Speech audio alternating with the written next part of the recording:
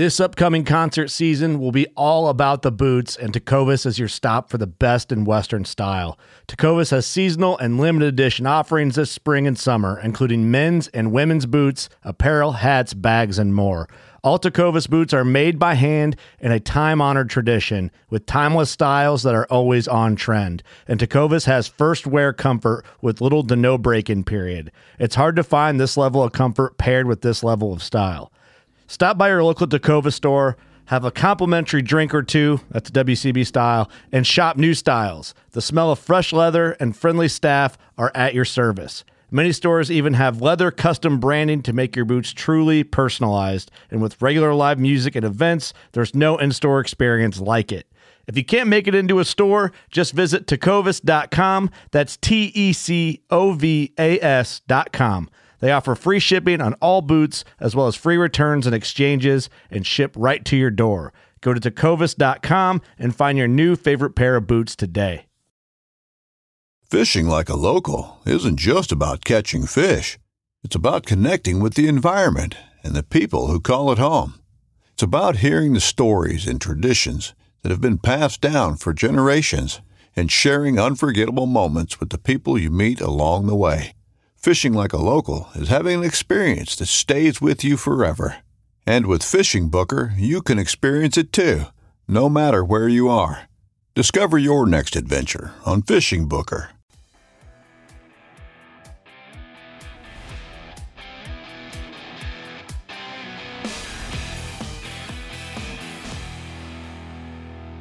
What's going on, everybody? Welcome to How To Tuesday. I've got my friend Anthony Vargas here. He runs our boat at Hawks Cay. The Saltwater Experience is a 24 yellowfin.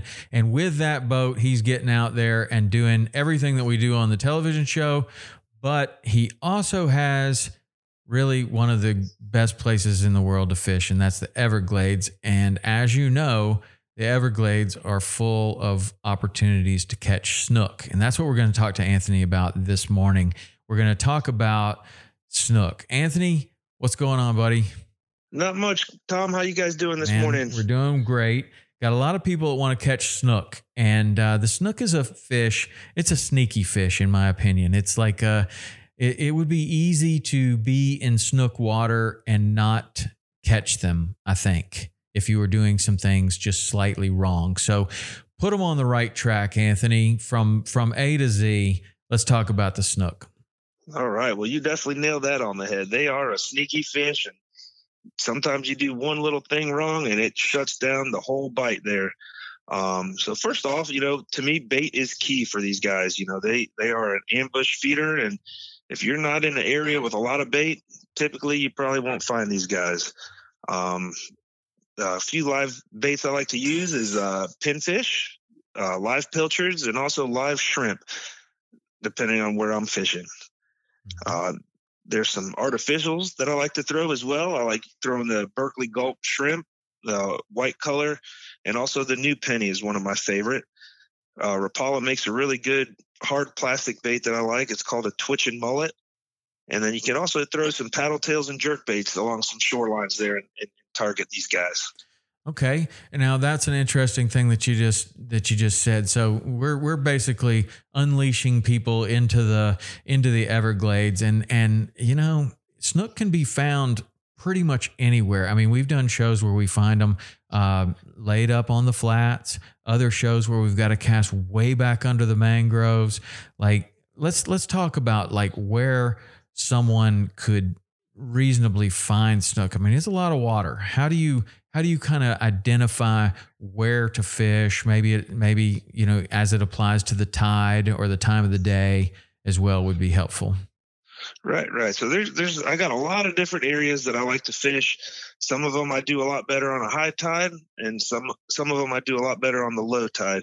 On the high tide gives them quite a bit of cover to get up underneath and hide behind, so they can ambush, their bait that they're trying to feed on. I got a lot of shorelines, tree debris that I like to fish on that high tide because they'll be tied up underneath the trees and the debris there. So, you'd be pitching your baits up as close, like you were saying, to the mangroves as possible, so they don't have to, exert too much energy, searching for their bait. You're going to be penned up against those that debris there. And then as for the low tide, it's, I find on the low tide, some areas, some of the islands that I fish, all the bait on the low tide is coming off the flats out from underneath the mangroves. So the snook tend to hide in those troughs on the edges of those islands and channels, waiting for all the bait to get pushed off the flats there. It's interesting. So in a tide cycle, like the snook they're gonna move.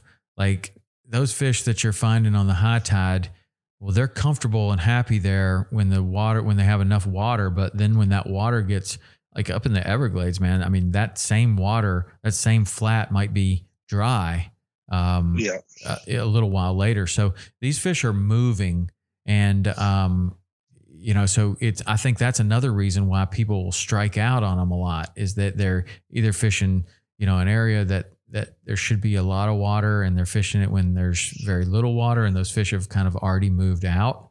How do you know, like, when it's time to call it quits on one spot and move to another? There's one or two ways. The main way I look for is when you stop seeing bait. Once the bait starts to move away, the snook are going to move away with those baits. Because if there's nothing there for them to eat, they're going to be gone. Right. And so when you're saying bait, obviously mullet are one of the most visual. They're jumping out of the water. They're making muds. They're pushing wakes. What other kind of bait are you paying attention to, like on a flat in the Everglades or something like that? A lot of times you'll see some crabs floating by. You'll also see shrimp popping off the surface every now and again. And then you also look for pilchards too. You'll see a lot of pilchards up that way, along some of the shorelines and in the channels, flipping on the surface there. And once they kind of drift away, the snook are going to follow them wherever they're going. Mm-hmm. Yeah, good point. Okay, so let's talk about your rigs for these different kind of situations. Maybe does it change up against the mangroves or out on the flat? Like, what do you like to throw? So when I'm fishing on the high tide, a lot of the trees and stuff that I like to throw against, I like using the live pinfish and the live pilchards.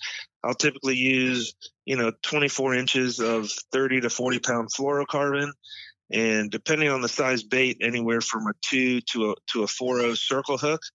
I've been having a lot of luck with the Owner Mutu light circles. They seem to get those snook right in the corner of the mouth almost every time. Mm-hmm. Yeah. What size do you use? A 2 to a 4.0, depending on the size. Yeah. Depending on the bait, right?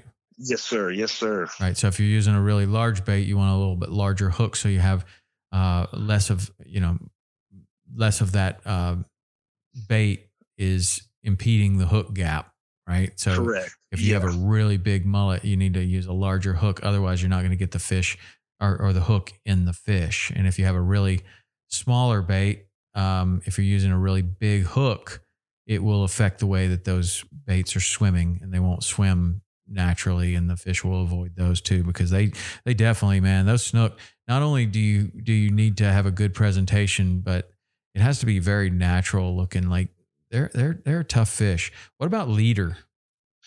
Leader, I like I've been using a lot of 30 pound and 40 pound fluorocarbon, about 24 inches of that, to give it a nice, clear, natural presentation. Mm-hmm. And what else can you tell us about the snook? So, and then also, when I'm fishing some of those channels and those runoffs for them, I typically will use a jig head with a live shrimp. I'll typically pinch off the back part of the tail and then run that jig head through the live shrimp, kind of like it was a soft plastic, and then put the point of the hook out underneath by its legs there. Mm-hmm. And then you can just slowly, with the current coming in or out, slowly bounce it off the bottom, and they'll pick it up almost every time. Wow. And do you get much bycatch on that jig? You do. Yeah, you'll get trout, reds, your occasional catfish, ladyfish, and jacks as well. Mm-hmm. So if you had active. Yeah, I was going to say that, like, if you had, like, in a situation that you're in often, you got maybe one member of the party is a pretty good fisherman, and they're bringing somebody else, whether that's their kids or a friend along, and maybe they might have never caught a fish before, or very few, or only bass and crappie. And so is that kind of a rig that you would put in somebody's hand where you really want to bend the rod? Oh yes, exactly. It's for everybody. You catch your big snooks, your good sized reds. You can also catch, for the kids. You get the ladyfish, which a lot of people call the poor man's tarpon. You also get smaller trout and big trout, and then you also get snappers and such as well. Mm-hmm. So if you're going to go up there with a party of three, you and three other people, which is pretty common, I think, or maybe two other people, how much shrimp are you taking on a day like that?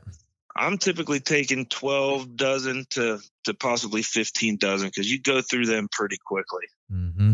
Man, 15 dozen shrimp, that's a lot. And then what size shrimp are you kind of looking for? What would you think would be the optimal size if you could pick at any time of the year?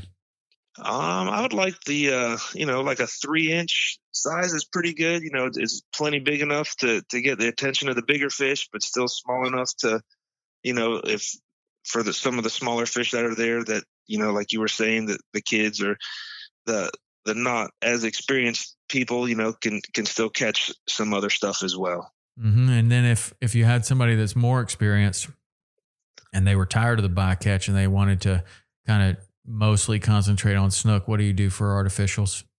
For artificials, I like to throw the Berkeley Gulp is a pretty good one.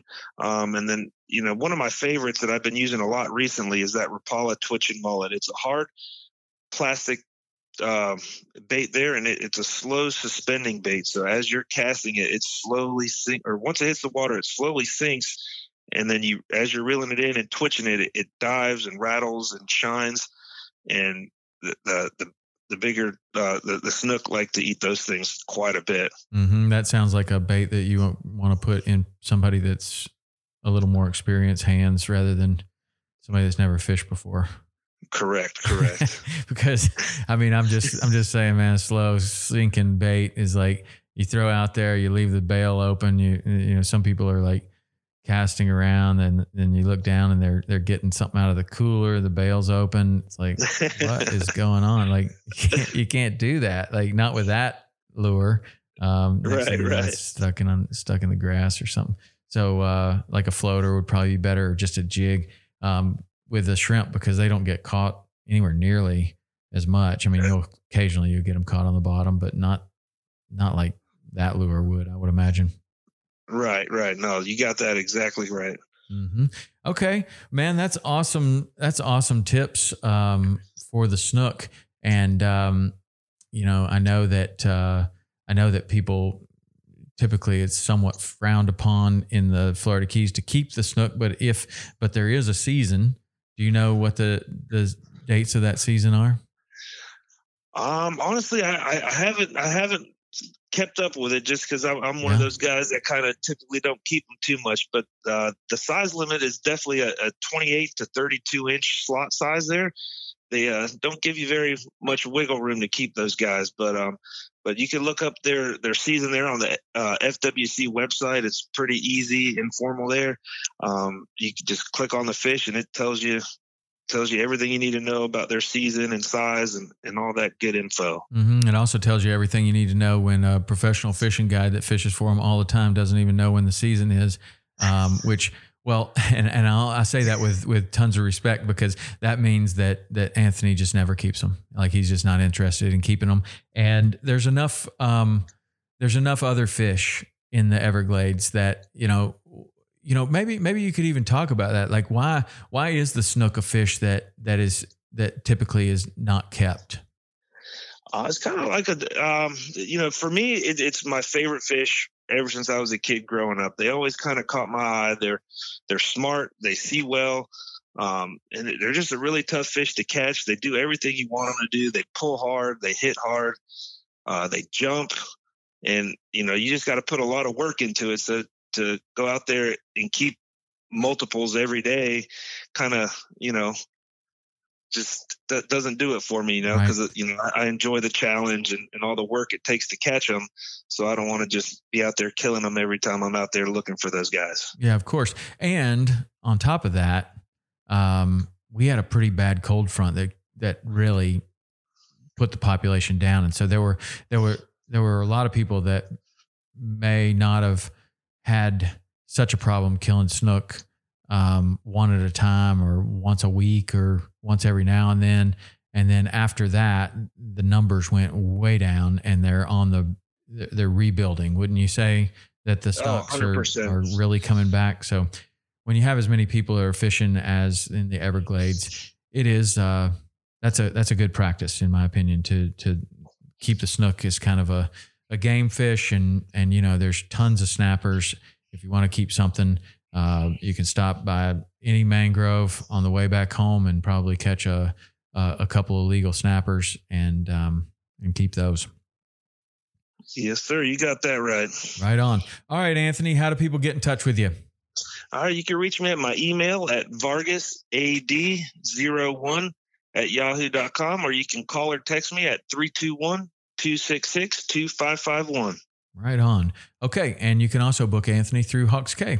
If you happen to be down at Hawks Cay, Anthony has the Saltwater Experience boat, 24 yellowfin, right at the dock at Hawks Cay. So you can get him in advance is probably the best way. But also if you find yourself there and you want to go fishing, ask him about Captain Anthony. All right, Anthony, thank you very much, man. I appreciate it. That's very generous of you to share that knowledge.